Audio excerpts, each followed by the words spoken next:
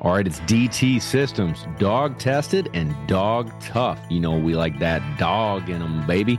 We've been using the H2O 1820. Over the last several months, we've been playing with this unit. Our friends at Standing Stone Kennels, Ethan and Kat, they've been using it for years, and we've been playing with it. We really like it. I think for the dog trainer, the hunter, and the guy or gal who's training their dog to get ready for duck season will really enjoy the 1820. Super reliable, super consistent, great unit for you and your dogs. H2O 1820. Dog tested, dog tough. Hashtag man's best kennel, baby. That's Gunner Kennels. Man, let's talk about these crates because when it hits the fan, you want your dog protected. It's an investment emotionally and financially to keep your hunting buddy safe. If you'd like to get into a Gunner Kennel, slide into the DMs and we'll hook you up. But do your best friend a favor and keep them safe this duck season. Have you wondered if you want to force fetch your dog? Maybe you think your dog's too soft.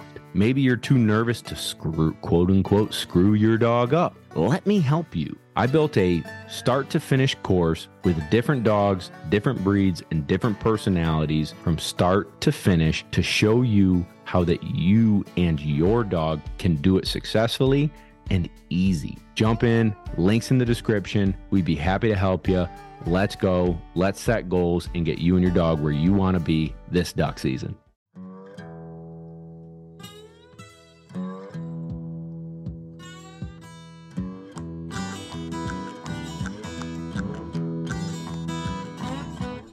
Welcome to Lone Duck's Gun Dog Chronicles, episode 28. I'm here sitting in the room with Kevin and two Busch Lights while Ethan and his 7-month-old son are driving, and they do not have any Busch Lights available to them. He may have a bottle, but no Busch Light. How you doing, Ethan? Welcome to the show, man. Hey, I am doing great. Thank you very much for having me on the show. Cool, man. So Ethan is from Standing Stone Kennels. He is primarily a pointer upland trainer. He does obedience work and he does some retriever work. And we're excited to have him on board. We've gotten a ton of great questions from our Instagram listeners or followers on helping them get their pointer ready for hunting season. Ethan's going to talk about his business and a little bit about how we can work our dogs. Ethan, do me a solid. Give everybody a little background. How did you get into this? A little bit different than most, maybe. Grew up in a family with one dog, and she ended up dying pretty young in my childhood, and my parents didn't really want to have any other dogs, so spent most of that time dogless. Got the opportunity to hunt with my uncle and grandpa a little bit, and in that situation, they had dogs. Most of the time they were more meat dogs, usually not even purebreds, something like a pointer Brittany cross or a short-haired lab cross or something. All my grandpa's dogs' names were pretty much Queenie, so it's hard to keep track which was which. But wait, hang on, he named all the dogs the same name? Pretty much most of them. I mean, I don't think every single one, but all I remember talking about was Queenie, and it seemed like sometimes Queenie was the short-haired lab cross, and sometimes Queenie was a purebred pointer, and sometimes Queenie was, I don't know. It's just always something different. But it's like George Foreman and all his kids named George Foreman. Yeah. It's see, we can't recycle names. It gets too dang confusing. That's right, dude. Some of the best stories that we've heard on this podcast are people's first experiences with dogs. And a lot of them were, quote-unquote, meat dogs. A lot of them were mixed breeds that, could go and rustle up a grouse or would swim and bring a duck back to shore and maybe didn't have that refined skill set that you and I and Kevin and we all kind of strive for now. But the memories and the stories of those dogs, live on. Absolutely they do. So do you remember when that light bulb kind of clicked that you watched those dogs work and you're like, I want to do this, or I got to have my own? Yeah, it was probably mid-high school, and this was actually went with a buddy. It was one situation. I say buddy, it was kind of a friend of the family that took me. So it was an older guy that knew my parents and knew I had an interest in it, even though my parents didn't really. And spent a lot of time with dogs that really didn't know anything. And then it was like one time this dog finally, we caught it or got it back to hunting with us, and it pushed a bird up in front of me, and I shot it, and it went and picked it up, brought it back. You know, it was like the whole day was garbage except for that one moment of about a 3-minute span. And I was like, man, this would be really cool to do someday if the dog listened about 1,000 times better than this one does. So I said, you know, I want a dog. And my wife, Kat, who's a huge part of my business and everything that we do today, she was on board with that. So when we got married in college and everything else, we decided to get a short hair. What was the first bird that you shot over that dog? It was a pheasant. Ringneck pheasant, southwestern Iowa. Now, I'm sorry that I forget, but where are you guys from? Where's your kennel? Kansas. We are in south central Kansas, just northwest of Wichita. I thought that. So you were in Iowa hunting? Yeah, I used to live in Iowa. Hey, there he is. There he is. He wants his bush light. Yes. Yeah, I moved around a lot growing up, so lived a lot in the Midwest, upper Midwest, everywhere from North Dakota to Texas. So I have several stories from lots of different areas, but. That's really cool. That's really cool. So you and your wife you said you were in college? Yep, and I worked for the Geek Squad. Have a lot of background in technology, and I was working my way through college, fixing computers, driving the bug. And I went out to a guy's place to set up a new computer, and he was a bird dog trainer. Guy ran pointers, ran a bunch of field trials, and at that point, I was talking with my wife. We were getting to the point where we were getting ready to buy a house, and we decided we wanted to get a dog about the same time. And so I was asking this guy, you know, just kind of seeing what he had to say, because we were trying to figure out what breed, and I was looking at Weimaraners and other things that, you know, and pointers and Brittany's, because those are the kind of the things that I'd seen growing up. And he said, based on what you're talking about, he said, I really think you should look at short hairs. And I didn't even know that was really a thing at the time. I didn't even know what that breed was. And so I did the first thing that you should do when you're looking for a new dog. You know, I looked up pictures of them on the internet and fell in love. Just loved the ticking, loved the colorations, loved the build, just the overall presence that dog presented in the pictures that I saw. So my wife and I decided, you know, that we had similar feelings on the way that they looked, and thought that was the cool thing to do. So we looked in the newspaper and found an advertisement for a short hair puppy for a litter. They had puppies available for $200. And we drove out, and in the car on the way out there, I told my wife, I said, hey, if they don't have the pretty ticking and the, you know, the liver head and all of these things, we're not even going to look at them, you know, which is, knowing now, it's all the things that I coach people not to do when they're going to look at buying a new dog. But we did every single one of them the wrong way. So we get out there, and this lady doesn't even have papers for the dogs. I think they were registered with CKC or something like the, I don't want to say puppy mill, but it seems like those are the kind of people that are typically utilizing this registry. Looking back at it now, but we got that and this dog. There you go. And that's what pretty much began all of it. I went into it with the idea that if you put enough time in, you can train anything, and found out very quickly that I had no idea what I was doing. What was it? Was it a boy or girl? It's a little female. We named her Sammy, and I lovingly referred to her as Crazy Sammy on a regular basis, because that's what she very was? accurate description of what she was. Is Sammy still around? Sammy is not still around.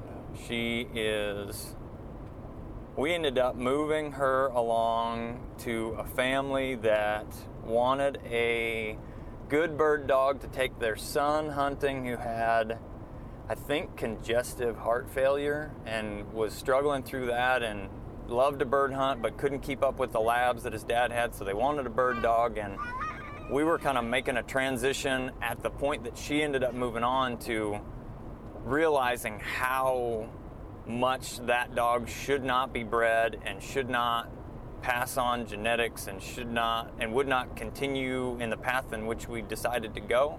Got it. And so we found an extremely good home for her, and she's still alive today, but I haven't seen her in a long time. I gotcha. Boy, that's I don't even know where to go with that, but I think, seeing where your business has grown to, that's probably the most responsible thing you could have done, where probably other people would have probably bred her, or, I think a lot of people who have one or two dogs have a hard time understanding guys like us who can sell them or rehome them if they don't suit what we need. And I guess maybe we could dive into like that decision, as hard as it may be, or it is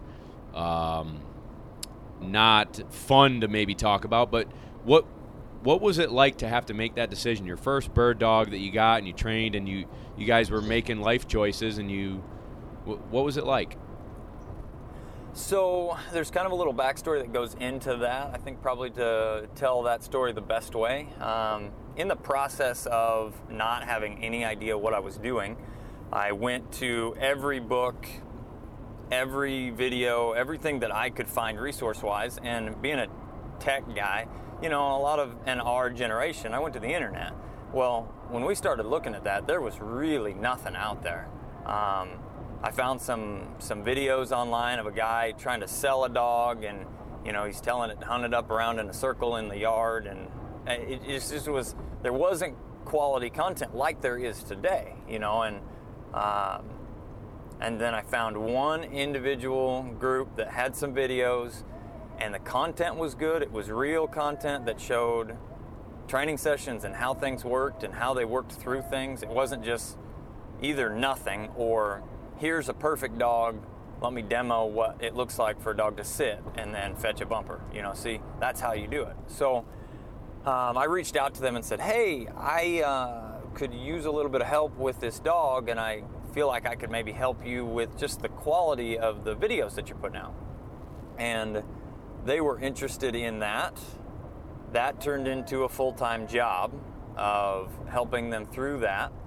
And they were a short hair kennel, so they had short hairs there, and I ended up buying a short hair from them that was, night and day difference in conformation and trainability and natural ability and all of the things. And it really brought to light what I had, although being my first dog, and the direction that we could go with the dogs in the future. So cool. Yeah, so from my perspective, just to give people a little insight, like first of all, it's part of my business plan is to buy a dog, at a relatively young age, 6 months to a year, train it, and then sell it to someone and make a little bit of a profit. And then you're giving them a dog that's already housebroken, crate trained, not jumping, and ready to hunt, versus going through the whole puppy process. And so for some people, that started dog or finished level, seasoned level dog is the right move for them and their family. And so it's been a nice way for me to supplement income and grow the business and the brand by buying and selling dogs. And then I've also bought dogs that I thought I was going to keep. Yeah. I would say probably 6 months or 8 months ago, I bought a dog named Piper. Phenomenal pedigree. Everything was good on paper, but she wasn't what I wanted. She was way too high strung for what I wanted to produce for people, as far as like lone duck puppies. She was Absolutely. a phenomenal dog, and I sold her to a guy who's going to run high-level field trial hunt tests, but there was this ounce of like crackhead, and she just was a little nutty. And if I produced puppies that were that wired, then the homeowner with 3 kids under 7 years old with a wild, bouncing off the wall Labrador probably wouldn't be super happy with me. So, well, see, it's not fair to the dog. It's not fair to the family. Right. It's not the right situation. There's the right dog for every family, and there's the right family for every dog. Exactly. You just got to find them. And so for me and what I want to produce for people, a more like in the field, I want to be as high charged and ready to rock and capable of the high levels. But in the house, I need them to be, they need that off switch that everybody talks about and refers to. Yep. And Piper had 0 off switch. So, as tough as it was, we found her a home, and she's doing phenomenal now, and they love her to death. But that's what they Absolutely. wanted. It's just not what we wanted to produce. So, it's not. Well, and Go ahead. Yeah, go ahead. I'm a firm believer that everything is genetic.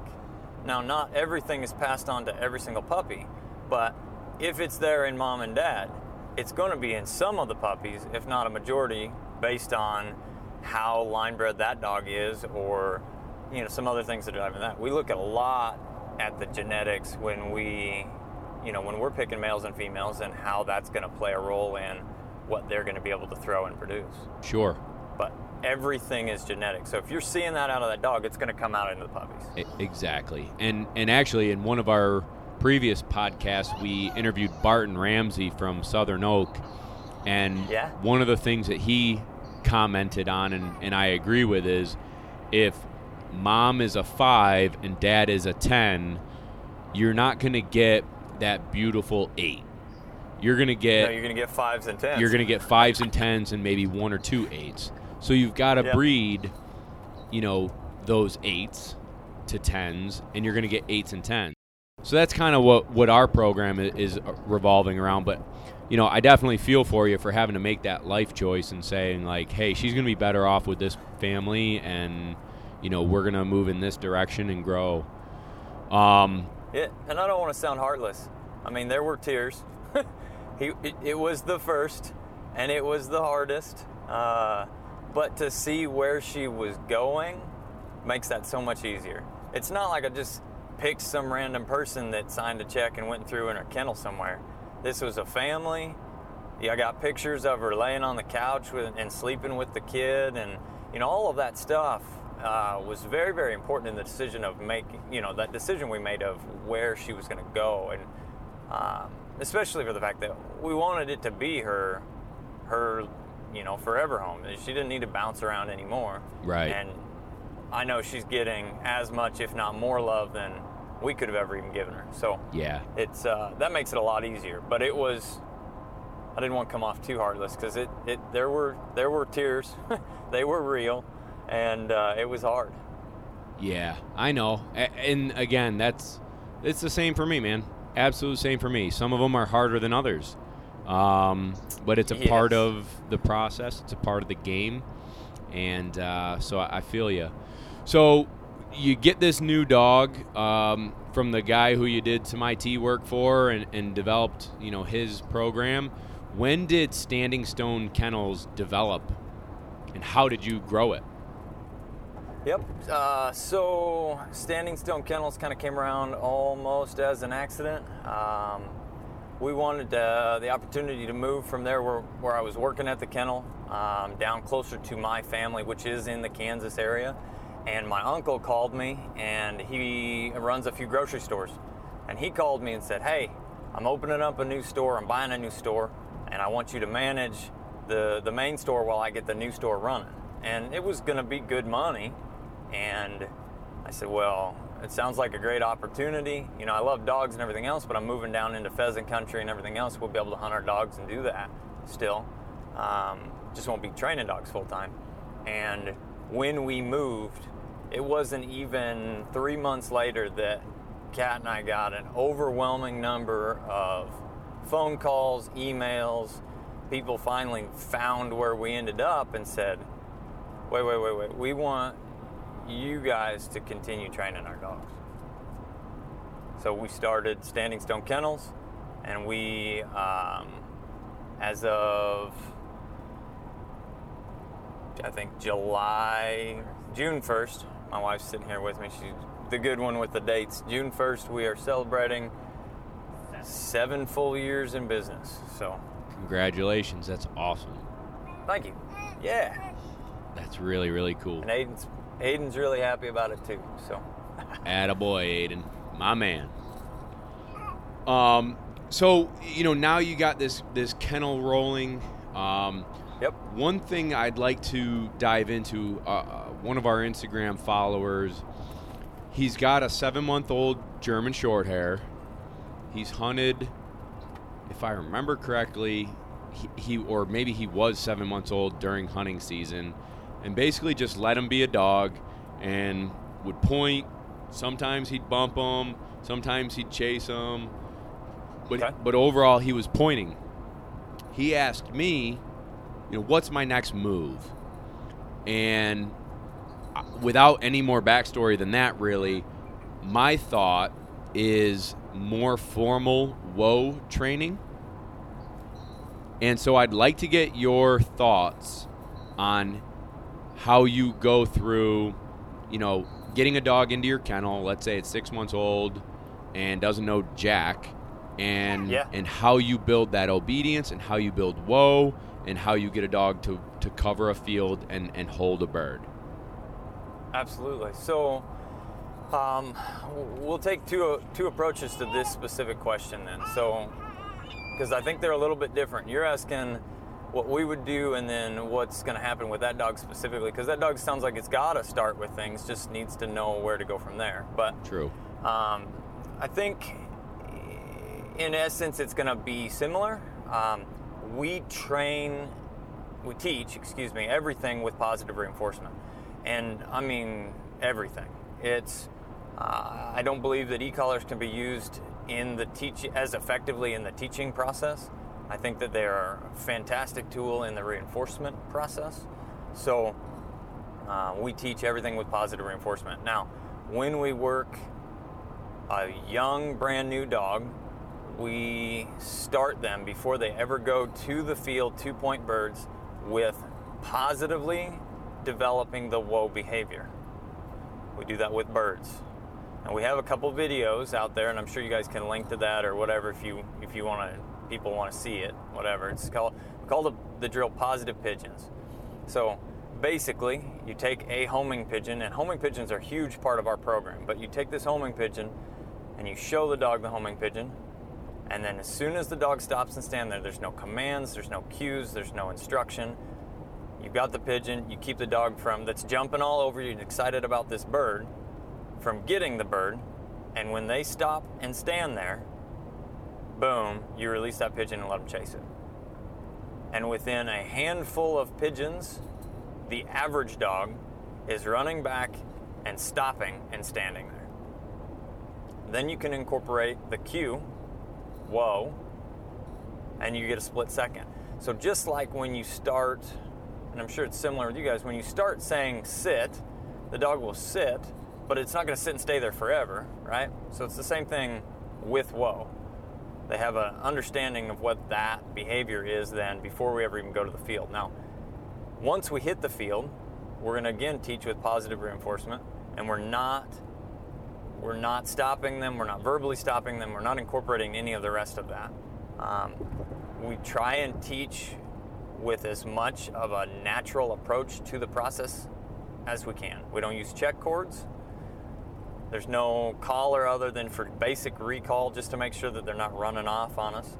But we bring out their natural ability by utilizing more or less a wild flushing type bird with the help of electronic launchers. Now we use pigeons, but we want them to act and react to the dog like they're wild birds. You know, wild birds are jumpy.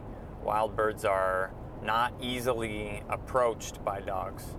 And so when that young dog is working into a scent cone, we're going to act, boom, hey, you overpressured that. So they come, for example, crosswind's the easiest way to look at this, but you run the dog in on this launcher, you know where the bird's at, they turn, the bird comes up. So that makes that simulation of you overpressure this bird. Now, that process in almost all pointing dogs and pointing breeds is going to bring out their natural desire to point and to stand steadier.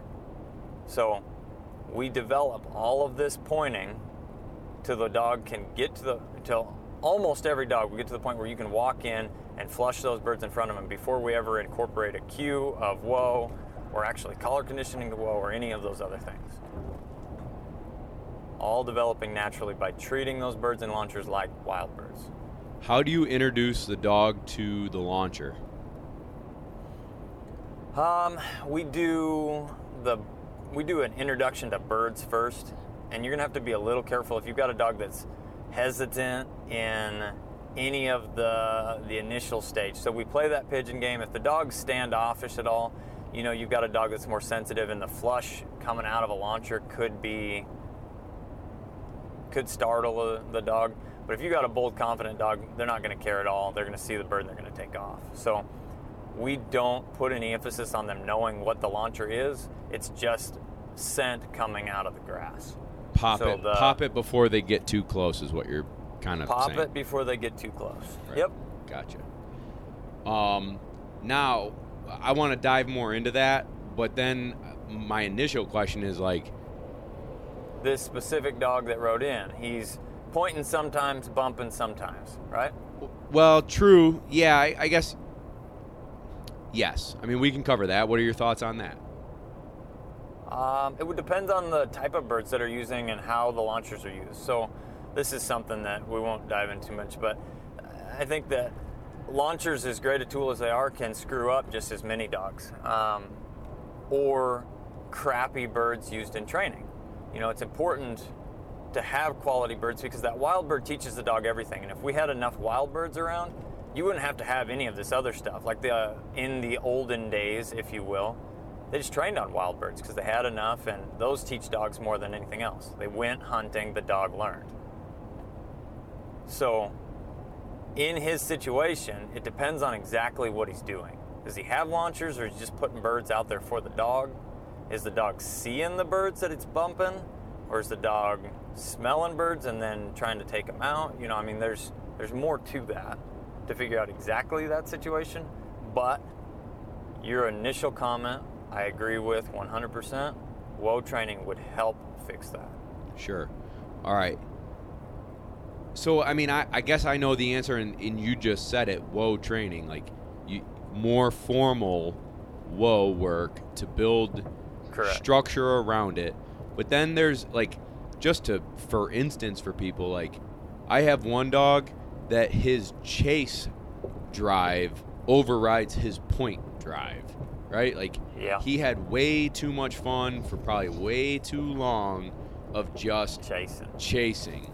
And then, like, the bird would flush, and he just would haul butt across a field, and he was having the time of his life. So where some pointers, the natural instinct of, I bumped that bird, I should hold on for a minute, you know, the bird, like you said, the bird teaches them. You know, flushing that bird and flushing and flushing and flushing, they all of a sudden are like, wait a minute, if I wait right here, it works better in my favor, and their instincts kick on, blah, blah, blah. Uh-huh. But this dog, it was the opposite. It was like the more he flushed, the more he became a flusher, not a pointer. Yep. So to me... So I've seen that. Yeah, so to me, and I'd love your opinion on it, is Yeah. He needs more formal whoa work and probably, corrections once it's understood and the command is understood and the scenarios present themselves. He needs correction to, as if the bird is giving him that correction. Does that make sense? Yes, and I would say that I agree with you in a bottom percentile of the dogs, small percentile of the dogs, that's going to be necessary. They've been bred too far toward the versatility game that they do lose some desire to point, or it's maybe not lose, but it's overridden by prey drive. And there are dogs that way. Now, there are a couple tricks that we've come across that kind of help with those dogs. One of which, again, I say we use pigeons a lot in our training, and part of that's because we use homing pigeons, and they're a reusable resource, so I can keep popping them, and they don't cost me other than monthly feed bill, so which is pretty minimal. But one thing that I've found with that dog is more birds popping them, and the one catch in that is if you put the bird in the exact same spot. It seems silly, and it seems almost counterproductive in a sense for that dog that knows where it's at. They'll figure this out, but they come in. Okay, so I guess I'm with you. So maybe describe the process of putting it in the same spot. Yes, so putting the bird in the same spot, there's two different things that we do. This is the first one. Putting the bird in the same spot allows the dog to know what's happening, and it kind of kickstarts that natural desire to point even faster, because you bring them back around and then boom, there goes another bird, and then you bring them back around and then boom, there goes another bird, and it always comes out of the exact same place. And you'll get a dog that even with the wind at its back, it'll start like pointing that area. So that is one fix, and that's my first go-to. Now, if that doesn't work, the exact explanation of why that works, I don't really know how to explain it because I'm not a dog. All I know is it works. I would have to say probably just it's got to be just the repetitiveness, right? Like pure repetition and stimulating their natural ability is probably it. I mean, it's gotcha. How do you? It's in there. So yeah, it is in there. You're absolutely correct. So now that we've got a dog to this point, right? You've done your positive pigeon method. You've worked them on birds in the launcher and they're standing. When do you overlay collar conditioning on whoa? How do you take it from the yard to the field? Or like maybe explain your yard work. Yeah. So, and right before that, the next thing with that dog that keeps chasing, you play the same game, but you start to, I'm not talking about burning them off, but you just start calling them off of that bird. So they no longer are getting that chase game. So when you start to eliminate that chase too, they start to get more out of the pointing aspect of it. And then if all of those things fail, we go right into this whoa training that we're starting to talk about. It's just, we'll have to teach them to stand there because they are too far prey-driven bred, basically. Now, when we do formal work, yes, we come out of the field. We do it in the yard, just like you're talking about. We use belly collars. I think I saw on one of your guys' posts that you do something similar, and you do use belly collars as well. Yep. Yeah, and actually that's kind of a recent a recent thing for us is I didn't do that before. I did it with a check cord and then the neck collar, and then I was shown a different way of doing it, and the speed at which I could do it and the understanding from the dog going from the check cord to the belly band was like night and day. Yeah, 100%. So that's what we do. We incorporate a little bit of that positive pigeon game again with the belly collar on, and we get the dog used to running around so they're comfortable moving with that, because it's different, and a lot of dogs tighten up and want to stand still for a little bit.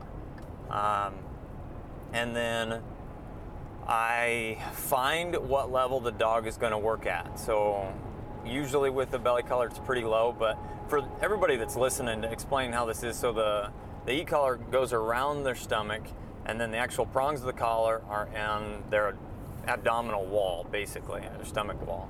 Now, what that happens when you apply stimulation there, it's two things. One, it's completely separate from the neck, which is what we've taught everything else on. Things like collar condition to sit or to come or to kennel. So all movement-based things most of the time. This is completely separate from that, and it allows almost that baby step between where we're going. But the collar's wrapped around their stomach, they feel stimulation there, and their natural response is to move away from that, and it almost causes that stomach muscle area to kind of tighten up just a little bit, which prevents them from wanting to stretch out and move. So it's a natural response is to stop and stand still. That's why it's awesome and it works. So we have a dog that's comfortable with that belly collar, and then we find the level that's going to work for them stem-wise, so that they're feeling it, they're responding to it, but it's not uncomfortable to the point of too much or vocalization or any of those things. And then we start throwing those pigeons a little bit. So dog's coming back, they feel the collar, and they see that bird. They already know that means to stop, and then they feel the collar, which means to stop. And you can play that as a transitional game to work a dog into stopping. And then the hardest part about whoa training, I feel, and you can tell me if you've seen this or not, but the dogs figure out how to stop really fast, and then it gets hard almost to get them moving again, because they want to stand there. They learn that's the safe thing, or that's the easy thing, or that's what we're asking at this point in time. So standing there almost becomes all they want to do, and these pigeons help getting them moving again so that we can stop them and show them that whoa means to stop, whoa means to stand there, but you've got to be able to do both.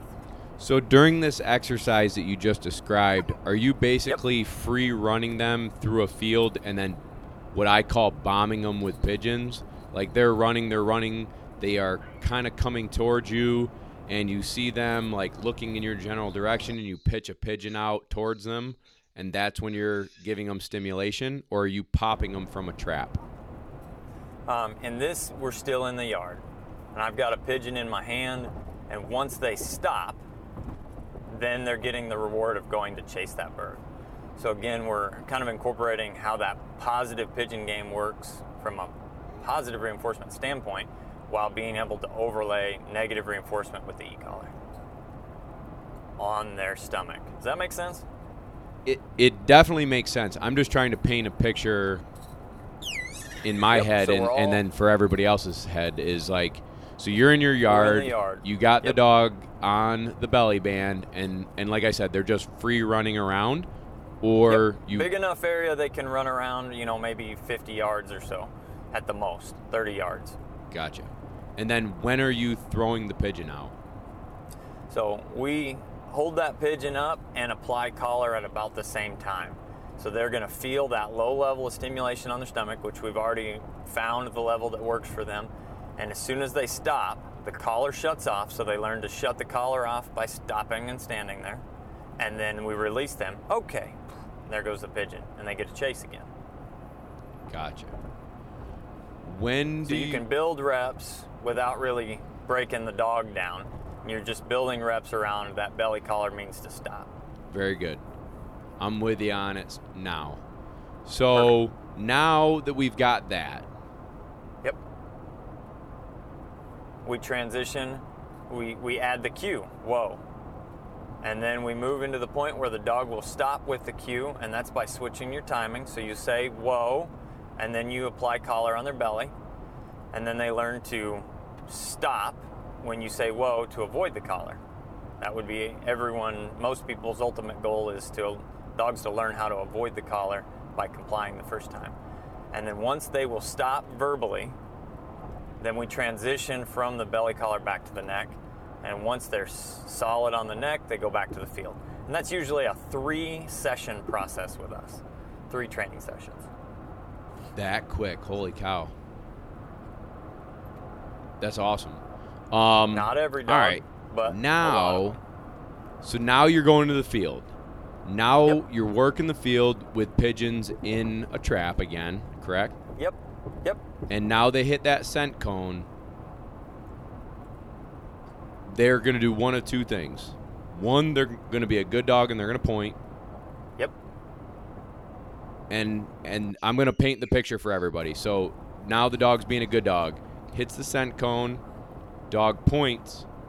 Dog stands still like a stone, some may say. See how I did that? Yeah. I like it. So they're standing there on point, and they creep in. What do you do? So ideally, before we go to whoa training, we're going to have a dog that has desire to stand, like you're talking about in this situation, long enough for us to get into the general vicinity, whether that's gun range or all the way to the bird. But yes, we're not going to make the correction until there's movement. So they've stopped on their own. They start to creep in. We say whoa and apply collar. Do you pop the pigeon at that point?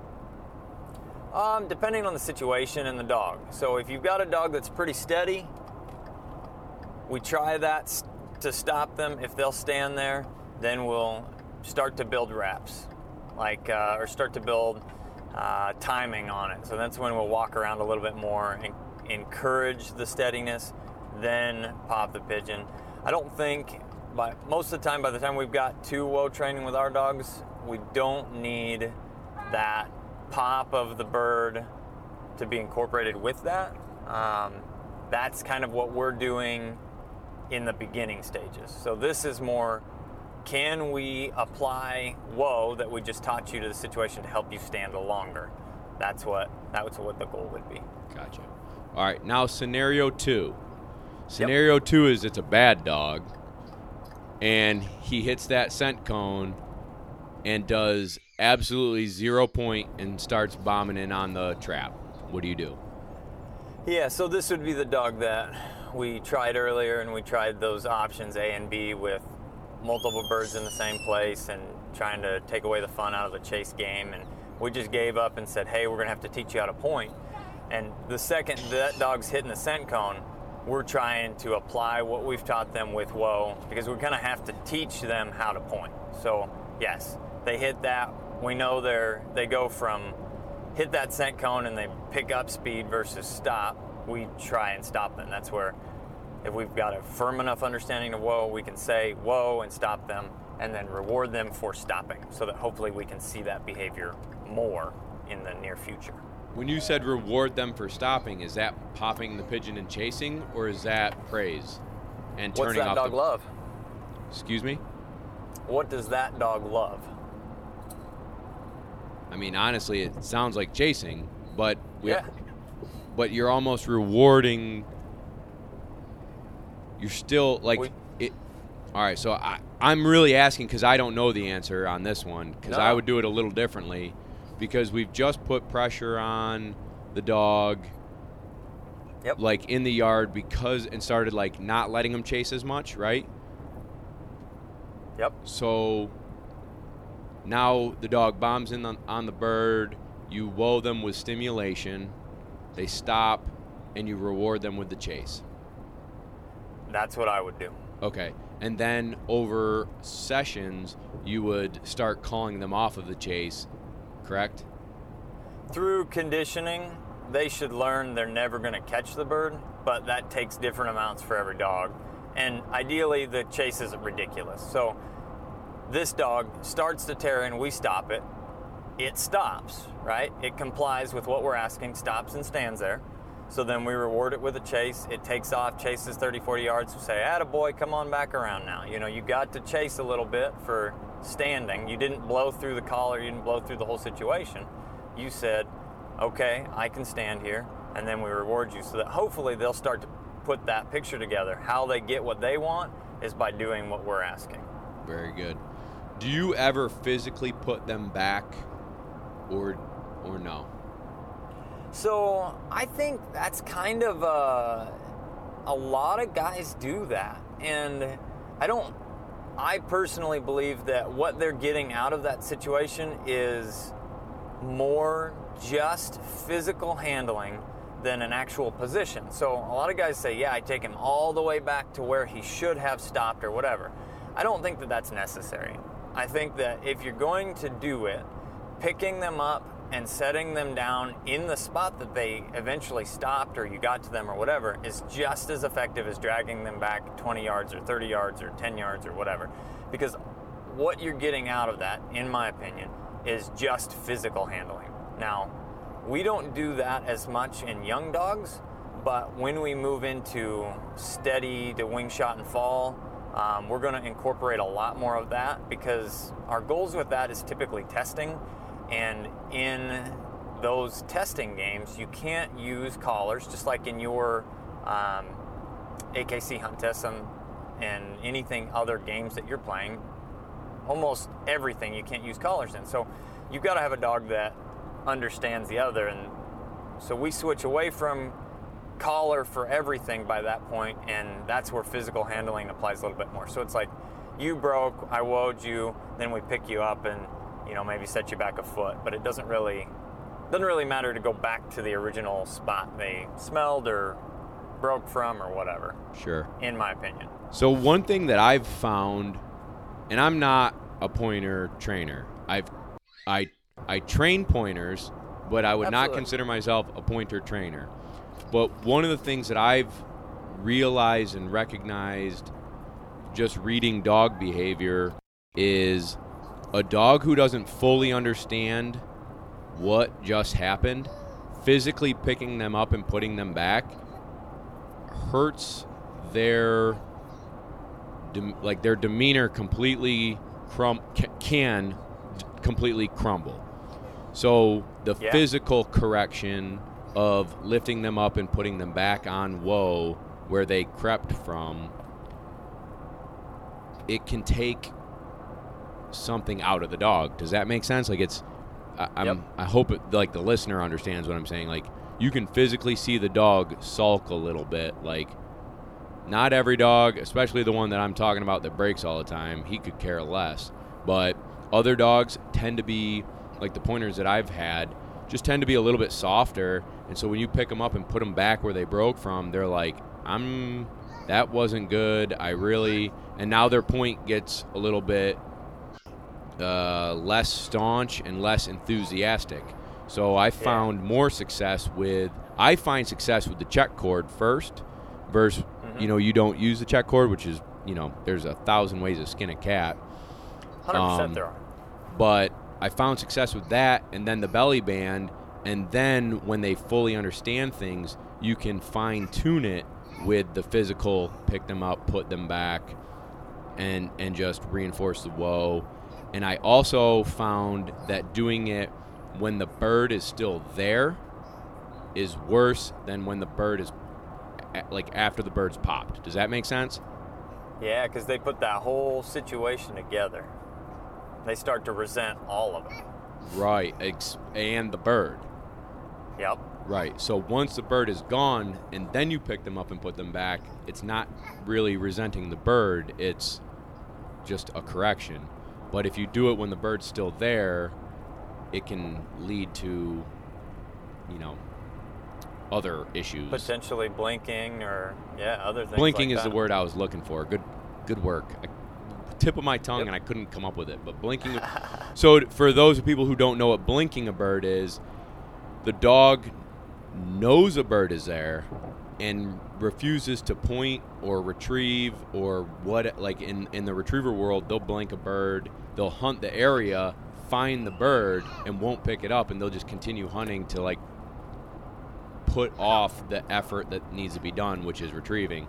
In the pointer world, it'd be like they find the bird, know that it's there, and then pretend it's not there, and then continue hunting and not point. So that's what blinking is. It's refusing to do the job at hand. And I think, and I feel you seem very honest in the situation too.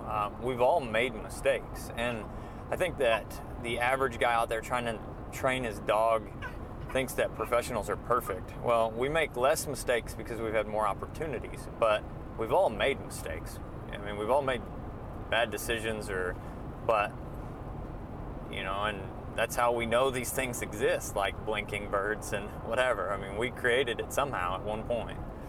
Absolutely, yeah. Obviously, nobody's perfect, and like every dog that you touch, whether you do a good job or a poor job, you're going to learn something about that personality and that skill level of the dog that's going to teach you how to handle the next dog that shows signs of A, B, and C of what's going on. Yep.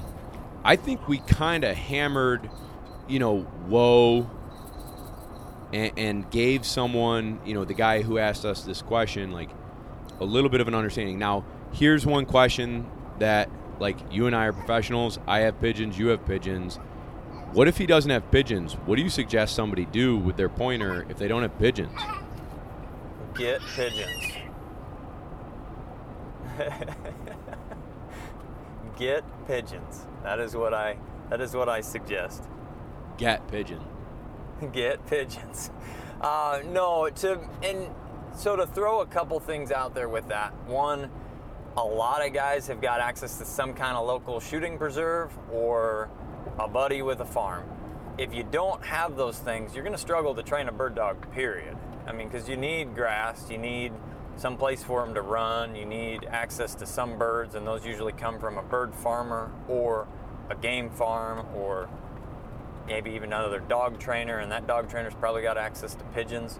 So if you really want to do it, there should be some way to get a hold of pigeons or start your own coop at somebody's house. It's not that difficult to do, but that's, if you don't have those things, then that's when some of the other tactics in there, they're going to pop out, like check cordon dogs into birds and helping teach them to stand that way. And but again, you've got way more handle in the situation. You know, I like a more natural approach to development. So if you don't have access to pigeons, there are guys out there that do it with check cords, and I have used check cords to do that so infrequently that I would not even be the right person to ask on the appropriate way to do it. So, gotcha.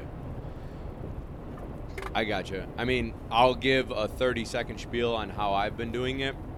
Absolutely. That way they go away with some sort of answer, and it's right, wrong, or indifferent. I really like your method, and I'm going to implement it, you know, and see how I do with it.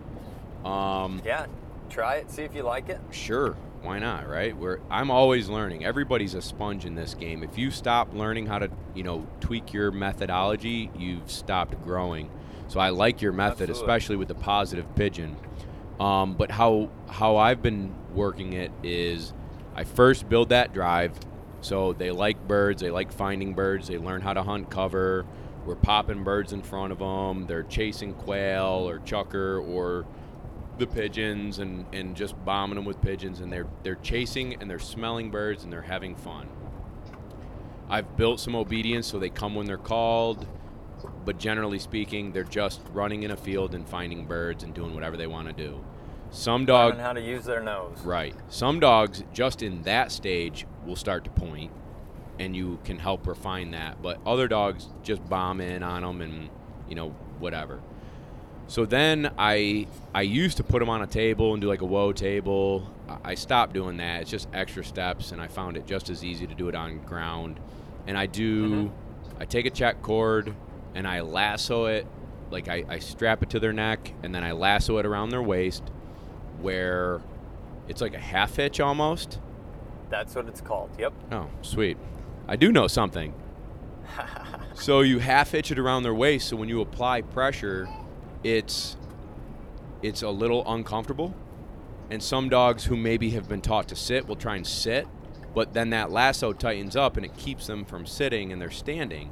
And then as soon as they stand still, you relax the lead, and I'm just gently saying whoa. And then I'm petting them. And if they move, I just put a little more tension on that lead and stroke them and pet them and tell them they're a great dog. And then I tap them on the butt. Good dog. And okay. And I release them on just walking on the lead and hanging out. I'll say whoa. I'll lift up on the lead. it cinches down on their belly. It's a little uncomfortable. They stand still. And then I keep doing that repetition. It's just like teaching sit. It's just like teaching come or here. It's just reps. And the more reps you do, then you can say, whoa, and they'll just stand there and you don't need to apply any pressure. And then you can do that with the belly band, and then you can do that walking up to birds in a trap or in a kick cage or something, and you're walking them into the scent cone and applying a little bit of that pressure. They stand still, and I found that to be not as quick as what you were saying with the positive pigeon approach. So I'm going to try that, but it was not very long. I'm a week or two, 10 days maybe, of daily whoa work, where that obedience and the command, and all of a sudden you introduce the birds, and it all like melds into one, and they'll start standing for birds. And then once you apply that belly band, you can give a little stimulation if they creep in, and then you can pop the pigeon and then let them chase.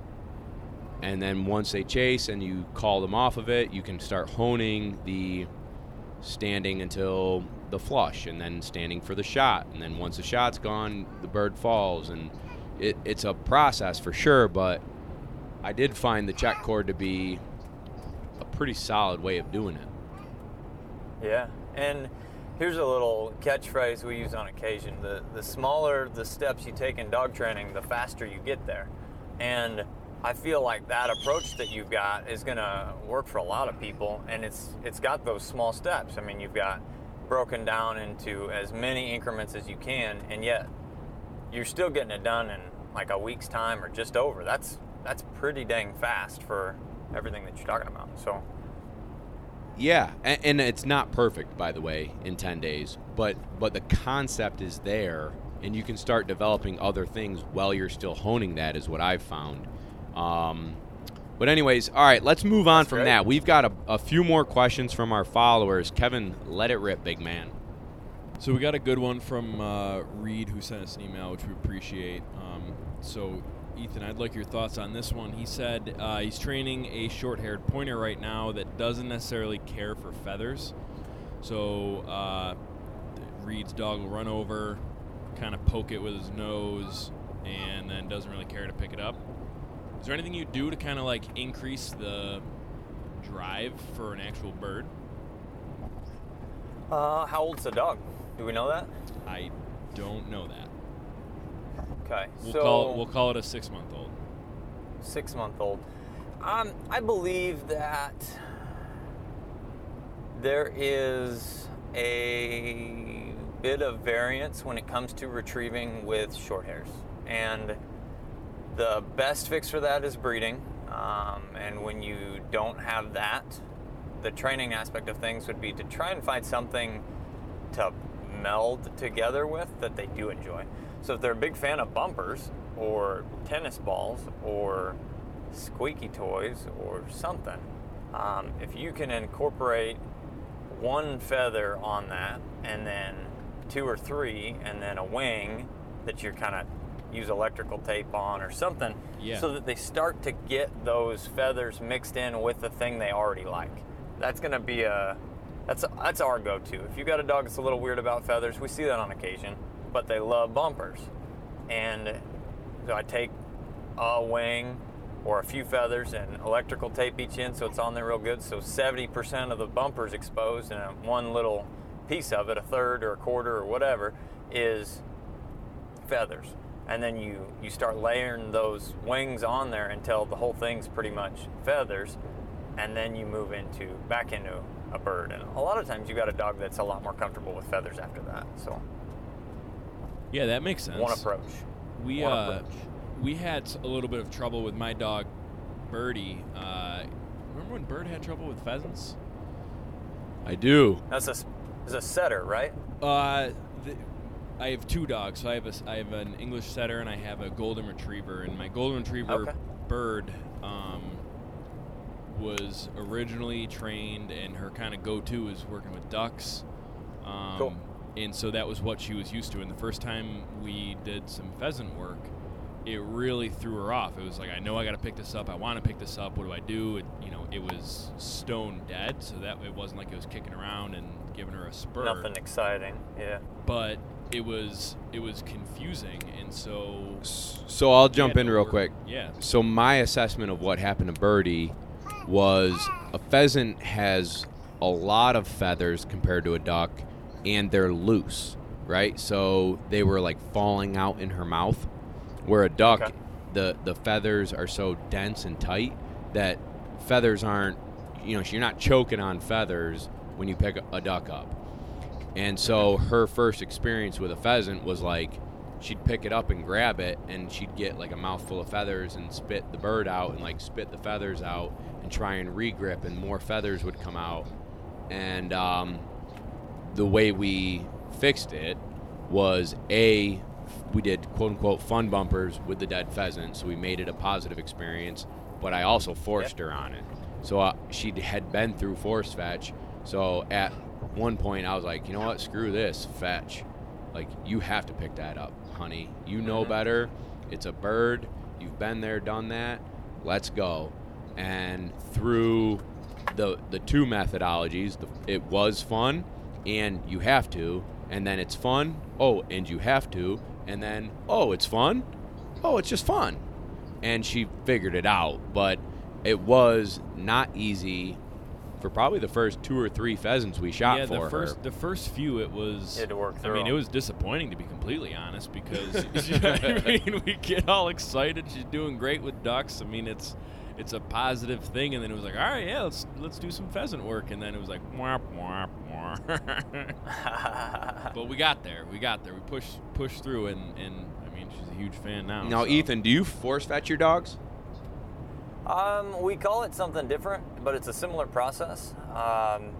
So I often refer to it as formal retrieving work, and we take, like all of our training, we take more of a teaching approach to it. That's so But progressive of you. ultimately yeah. It's so 2019, Ethan.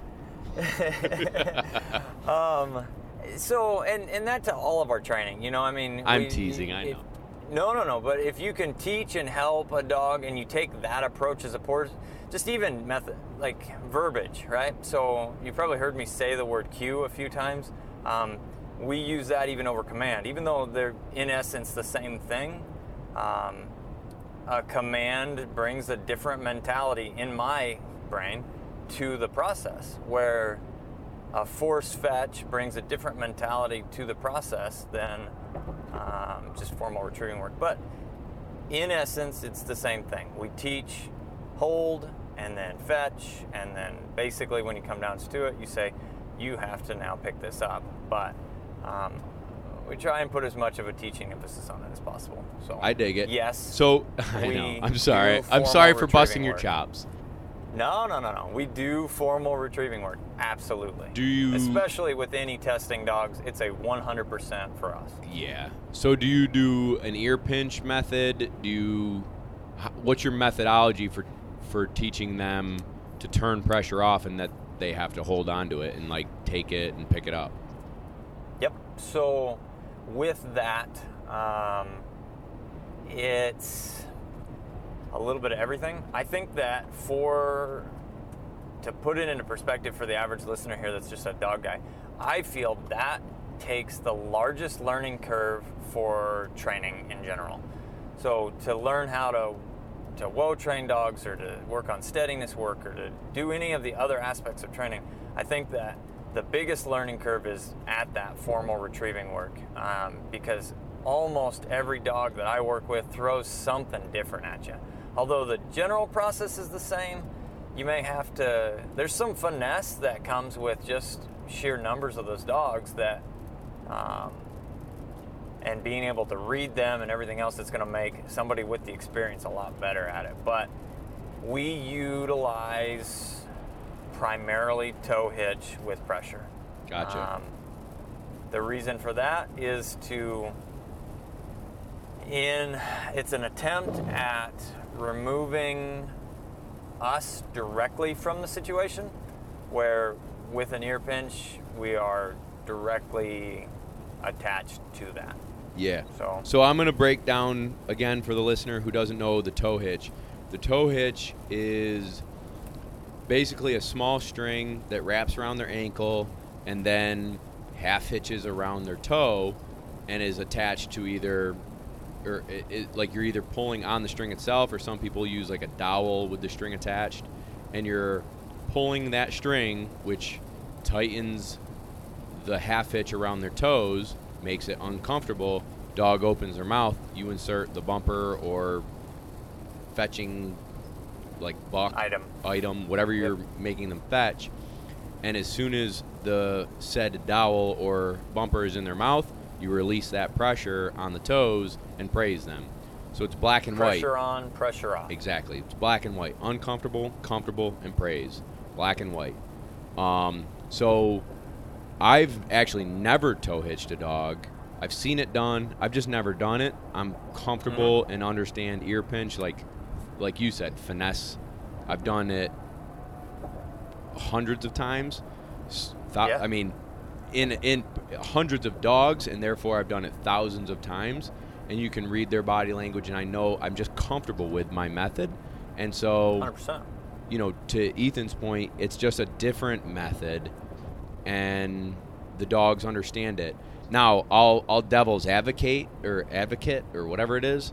I don't know why I couldn't come up with that, but like, I actually like having that dog think that it's coming from me. Mm-hmm. And maybe that's a little twisted, because I like Ethan's idea of it removes us, they're turning the pressure off, we're a little bit more hands off, and therefore the dog is figuring it out by being a dog. I like the dog to have a little ounce of like, I know how to turn this off, and Bob's going to make me do it if I don't. Yeah. And then I've also found it a little easier when I go to ground if you need to grab the ear, because I really don't understand if the dog doesn't do it and they're not collar conditioned to it, how do you get them to do it without the tow hitch on? Yeah. So we do everything on the table.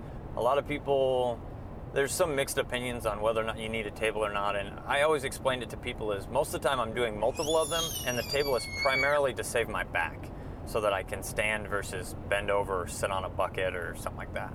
But we don't leave the table until they're collar conditioned to fetch. So the tow hitch is a stepping stone to our ultimate goal of collar conditioning. So bingo. All right, that makes a ton of sense. So you're finishing everything, including the collar conditioning, on the table, and then when you go to the ground, the dog understands how to turn the pressure off from the collar. Yep. That makes sense. And I don't know if you've seen this, but it seems like to me that every stage of that process almost has to be retaught. So, and what I mean by that is we teach it on the table, and the second we move to the ground, they act as if they've never done any of it before. And you have to reteach it. Now, it doesn't take the same weeks or whatever of training. It takes a session or a few reps or whatever, but they act like, man, I've never done this before. 100%. And then you break it down in the little baby steps, and then when we go outside, that's another step, and then again they act like, I've never done this before, because you've never done it outside. Well, then we go to the field and they try that again. But it takes less and less reps to work through all of that, but it's almost like there's a huge disconnect with each individual step that you bring that dog through. I don't know if you've ever seen that, but it seems to always happen with the dogs I'm working with. I don't know. No, dude, you're 100% on. Every step of force fetch, from hold to ear pinch or tow hitch to collar conditioning to taking it to the ground or doing walking fetch, there is a point where they're like, this is different. What are you asking of me? And then you show them and you show them and you show them, and they figure it out. But you're right. Every time you take the next step, there's a hiccup, and you work through that hiccup, and then there's smooth sailing for 5 or 6 sessions, and then you move to the next step, and there's a hiccup until they figure out that hiccup, and you move through that. But yeah, every time that's even how it is. Even to the extent of I've got a bumper, let's say on the trainer side of this table, let's say the table's like 24 to 30 inches wide or whatever. You put the bumper on your side of the table, meaning close to the edge, the outside edge, and then you put the bumper in the middle of the table, and then you put the bumper on the left side of the table. That almost takes a transition. Like the bumper is visible on the outside of the table, and it disappears on the inside part of the table, even though it's 6 inches away or 10 inches away. So Aiden doesn't like force fetch. yeah, he's found a water bottle that he's playing with. Oh, nice. He's fired up. So yeah, so I mean, I agree with you on that point. I mean, I don't feel like I need to beat the dead horse, because it's the same point as anything you kind of switch up on them and they've got to figure out. That's all they're doing. They're trying to figure it out, and they act like they don't know what to do, and then all of a sudden it works, and they're like, "Oh, that was it? Okay, I got it." Bam, bam, bam. Yep. And if they don't act like they got it, you got to help them get it, so they learn that that's how they turn the pressure off. And then you praise them. I like that word. So I'm actually, not to self-promote here, my bad, but I did an Instagram live today with a dog named Lincoln. I saw that. Yeah, and I'm going to do it through his whole process. And I probably should do it in a more formal way that doesn't disappear after 24 hours. But this is such a question that, I mean, I get it every day. On my dog drops the bumper 10 yards away from me. My dog won't pick up a duck. My dog won't do this or that or whatever. And generally speaking, if you force fetch the dog's not going to do those things. And there's a lot of negative connotation. Like, I got the same question with the guy who had the GSP that I just asked you, has a lab that drops the bumper. And he said he's soft. Well, that's okay. Like, you don't have to be hard on him. Just because it's called force fetch doesn't mean you have to be hard on a dog. And that's kind of to your point, and I was busting your chops, like, it's a trained retrieve. I'm training them how to retrieve, how to pick something up and bring it back to me and hang on to it. But you're also, force fetch is also teaching a dog how to learn. So they're learning how to turn pressure off and overcome an obstacle and have success. So it creates confidence. It creates boldness. It shouldn't be a negative at all if you've done it properly.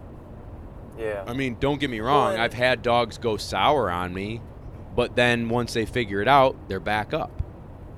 Yeah, and they end up coming through stronger on the other side. Absolutely. Absolutely. Yep. All right, let's move on to question, I don't know, probably 18, but go ahead, Kevin, what you got? I don't remember who this one came through, so my bad on that one. But we had how to teach a dog running forward, running patterns without looping behind. Okay, I think I know what he's asking. I don't know this question. Paraphrased improperly. He did. It's okay. So my guess is this pointer, the guy wants him to work the field in front of him and quarter in front of him, but his dog continuously will quarter, and probably loop behind him and hunt behind him and then come back forward. How do you build confidence on hunting in front of you? So it kind of depends on what exactly is happening, and there's different things. So if he's got a young dog that lacks the confidence, like what you said, he could be over hunting the dog by walking too fast, and that doesn't allow the dog to get out there and search and do its thing and figure out, because it's being over hunted by the handler. And can you describe that? I don't mean to interrupt you, but can you describe that? Because I follow you, but maybe overwalked. So you've got a young dog, and let's say that dog averages 10 to 15 yards ahead of you, because it's just a little puppy with short legs, and you're like death marching through this field, walking as fast as you can, going, we need to hunt harder. Well, the puppy spends all this time trying to hunt but can't keep up with you, so it ends up behind you. And that's more our fault in that situation than the puppy's. Then there's another situation where if this dog's getting lost or not paying attention to you, and it's running around and just willy-nilly circling around, and that's a whole different issue. So it kind of depends on which. The young puppy, I would say, build confidence with another dog and some age and just slow your pace down. The other dog's not paying attention. We got to work with some cooperation usually and some obedience issues with that. just in a sense of it's not paying attention to us as a team member out there to go hunting with. So what would you tell him to do? Because I'm going to err on the side that the dog's just running around not paying attention to where the handler is, would be my guess. Running around willy-nilly. So with that, what we're going to actually do a lot of times is we either incorporate free runs, walking, or off of a four-wheeler, where we change direction without necessarily coaching them or paying attention to them, in a sense that the dog's maybe off to our right. Well, we turn and go the opposite direction that they are, in a sense of trying to lose them, and then they kind of get this, oh crap, where's Dad at? I need to pay more attention. That's the average dog's mentality to that situation. I got lost, I need to pay more attention. And then the more you do that, the more they start focusing on where you're going, and that's going to keep them hunting with you, and then ultimately hunting to the front. Do you use a command to like get ahead or Hunt them up or something like that? Yeah, like the field trial guy I worked with this winter, he'd be like, I mean, he was awesome, man. So I'm not ball busting. He'd be like, get hit now, get ahead now. Singing to him. And he's just like, he called it the bird dog sing, and he'd sing to that dog to like build his confidence and say get ahead, and that dog would haul ass ahead. And can I get it one more time? Get ahead now, hey now, get ahead. It's probably gonna blow out people's eardrums. Hip, yo. Yeah, exactly. So like he used that command. If the dog was hunting too close or looped behind us, he would sing that song to get him driving forward. I've heard it done with whistles too, like a big rolling whistle. You know, I can't do a rolling whistle with Come my on, mouth, I just sang. You got to try. Weep. But send them on out with that whistle. Send them on out with that whistle. I've seen guys do that too, but that's really a big field trial thing. I personally don't like to make as much noise when we're hunting wild birds and stuff. I do believe that it does detract, or not detract, but I mean, birds are weary to hunters and everything else, so I try and keep as quiet as possible because we're more based around the hunting dog and the hunting companion than actual trials. But you've got to talk to those trial dogs so that they know where you're at, because they're out ahead usually a lot further than what the average hunting dog is, so there's a lot more talking to them, or singing to them as it's commonly referred to. Yeah, for sure. But I still think, like with Andy can do that sometimes, and I started telling her, like, get ahead. You know, if I'm running and roading her with the four-wheeler, every time she'd barrel by me, I'd be like, good dog, get ahead. And just try and build reps on get ahead means hunt in front of me, you're doing a good job, good girl. You know, and if she'd loop back, I'd be like, no, let's go, get ahead. And then she'd barrel by me, good dog, get ahead. I mean, that's how I would do it. You're just... And honestly, now that you say that, I guess in an unknown to me, I don't do it as much with training dogs because it doesn't seem like it's often needed as much, per se, just how they develop. But when we do confidence building stuff, I said to run with another dog if you can find that. You know, a dog that's got confidence, that pup can learn a lot, or the other dog even can learn a lot from a dog that does know what they're doing. I do a lot more of that off of an ATV like you're talking, and it'll be like just pushing them out with, hey, we're over here, look, we're going this way. And then they try and get to the front, because it's more of a race. Right. They're not hunting as much as they're just running, and that running is what teaches a better hunting pattern or a better hunting. Yeah, good. What else you got, Kev? Yeah, we got our last one for now, I suppose. But we got our last one. This guy has pigeons and does some upland work with his dog. His dog's a flusher. Cool. And he does not have a remote launcher, but was wondering if you had any ideas on how he could run some drills alone without a remote launcher, but he does have pigeons. Using pigeons. That's gonna be tough. Yeah. That's what I sent him a message back. I'm like, bro, just get Buck up and get a remote launcher. You know, spend $300-400 and get 2 electronics or 2 wingers and electronics, and you know, you'll be off and running. I also, and I'd like your opinion on this, for flushing dogs, for teaching quartering, I'll put like little orange ribbon, and then I'll put a dead duck at that orange ribbon, and then I'll walk at an angle like you're quartering, you know, 75, 80 yards on the other side of the field with another orange ribbon and a dead duck, and then again comb all the way back to the other side of the field, orange ribbon and a dead duck, so I can help the dog learn to move with me and staying within range.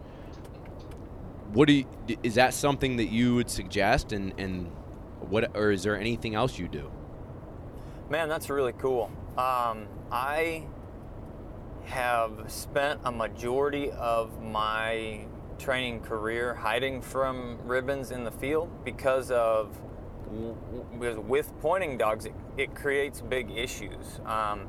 In the sense that if you've got a little orange ribbon marking where your bird's at, the dogs pick up on those ribbons, just like what you're talking about, which you're developing quartering skills with, but then they start pointing the ribbon, not necessarily the scent of the bird. And we had a situation with that I went out and hunted with a guy, or trained with some guys, and they had been marking with like survey flags. They marked all of their launchers out. And I said, hey, you know, my opinion, if you want it, would be to get rid of those flags. And they said, oh, why? We need to know where the launchers are. And I said, well, the dogs can cue off those flags really easy. And they said, nah, no, they don't. So I took a flag and stuck it out in the field. The dog ran up and pointed it. So with the pointing dogs, we try and avoid those, but that's a really cool idea with flushing dogs that would be a great way to teach quartering. That's awesome. Yeah, I mean, to be honest with you, I 100% agree with you. I do know dogs and train with buddies who use, you know, those flagging, whatever they're called, surveyor's tape flags, and 100% his dogs know what those are. Yep. And so now we have to hide them a little bit better and move them like 30 yards away, but they're in line with where it is. So you kind of like, all right, between this bush and 50 yards from that ribbon is where the launcher is, and you kind of you're switch. using dog trail launchers, right? Yep. Don't they have a beeper on them? Yeah, but then the dog, like, I mean, they all cue in on that beep after a while. Well, they do. If you overuse it, that's true as well. I mean, it's all about keeping them on their toes, really. This is very true. They need to not know where it's at, and you need to know where it's at. Is the ultimate goal that we're trying to come up with a way to do. Exactly. So, listen, I'm kind of a dummy, so I always lose where I put these things.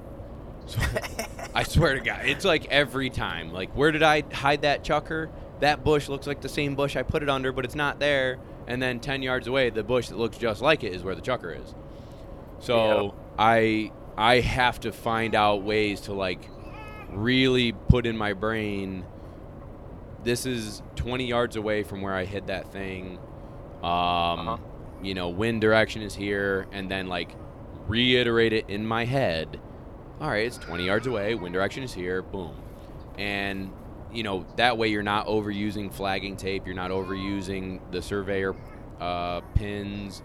But yeah, man, I totally am a numb nut about that. I forget every time. No, I pick the major landmarkers like what you're talking about and go, okay, it's next to this big group of purple flowers. Then you get out there and there's freaking purple flowers everywhere. Yeah. I hear you completely. But I try and pick, you know, hey, we've got this, like you're talking, it's the same thing. We've got a big bush over here. We've got it between the big bush and the little bush. Those are the only bushes in the field, so we should be all right. That's right. All right, Ethan, we're rolling into an hour and 20 minutes, big man, and I know you got little Aiden there, and it's got to be time for his bedtime. Here's the deal. You got a lot of phenomenal things coming up in the future, and I would like people to hear about it because you got a ton of great information, awesome content. Tell them where they can find you and what you got coming down the pipes. Well, I can do that. I also want to say thanks again for having me on the podcast. This is a lot of fun. You guys are awesome. And as for things that we've got upcoming, one of the coolest things we've got this summer, we're starting a series, and you're going to get the opportunity to see how we apply our training tactics to a young lab pup. We're going to start that here at the end of the month, and I'll probably be reaching out to you with some, hey, where do we go from here on starting some hand signals and lining drills and everything as this pup gets older. But throughout this series, we're going to do live videos on Facebook, and then we put a finished kind of more higher quality, good audio, a little bit of editing, but pretty much the same feel to the one take training session, so you can see where we struggled, how we worked through it. That's going to be on YouTube and IGTV, and then we'll share that again to Facebook. So Instagram, at Standing Stone Kennels, our Facebook page, and then also YouTube. We've got a Standing Stone Kennels page there as well. And during this series, we're going to be doing a lot of great giveaways, including a year's supply of dog food. We're going to be giving away some ammo with Kent and their new Fast Steel 2.0. Momarsh, Kuranda beds, climb platforms, bumpers, DT systems, e-collars. The list goes on. It's thousands of dollars worth of great stuff for everybody that's watching. We'll always tell you how to enter, how to win, but that will be starting right here around the 1st of July when we go pick up this pup. So good for you. So Standing Stone Kennels on Instagram, Facebook, and YouTube. Also, do you have any litters coming up if people want to get in touch with you about, getting a German Shorthair from your lines? I'm assuming they just would contact you through those, avenues, but, anything coming down the pipes for that? They can for sure. We don't have anything available for about the next year and a half, but we're pretty fortunate that way. We've got a little bit of a list, but if it's something that you're looking for something down the road, definitely don't hesitate to reach out. Very good. Cool, man. Listen, Ethan, awesome time. I love chatting with you. I love that we have very similar styles, but also can tweak each other in different ways. It's always good to learn, always being a sponge. And I think if all our listeners take something away from our podcast, with every trainer that we talk to, is everybody does it similar, but everybody has little tips and tricks that make your job as a amateur trainer or pro trainer a little bit easier. So loved listening to it, man. I'm going to listen to it on my ride to the training grounds tomorrow. I can promise you that. So awesome. Do me a favor. Again, follow Ethan at Standing Stone Kennels. Ethan, thank you for your time tonight, man. Thank you. Hey, thank you guys. Hey, if you haven't done it already, jump into patreon.com/Lone Duck Outfitters. If you enjoy the show and want to support the show, if this show has helped you and your dog grow together, if you enjoy our Instagram, if we've helped you at all, it's like buying me and Kevin a beer, and you get more one-on-one from me. You get content that doesn't hit Instagram or YouTube, and it enters you to win a free hunt with me and Kevin in Missouri this duck season. So jump on, links in the description. We'd be happy to have you and love to help you. Hey listeners, Nick Larson here, host of the Birdshot Podcast. As fans of this show, you may be interested in the conversations on the Birdshot Podcast, where we discuss all things upland hunting, from upland birds and their habitat and conservation, to the shotguns, bird dogs, and gear used to pursue them. Whether you're a seasoned upland hunter or just getting started and wanting to learn more, I interview a wide range of guests, each with their own unique perspective and valuable experience to share. If you're on the hunt for more upland hunting conversation, please consider subscribing to the Birdshot Podcast today.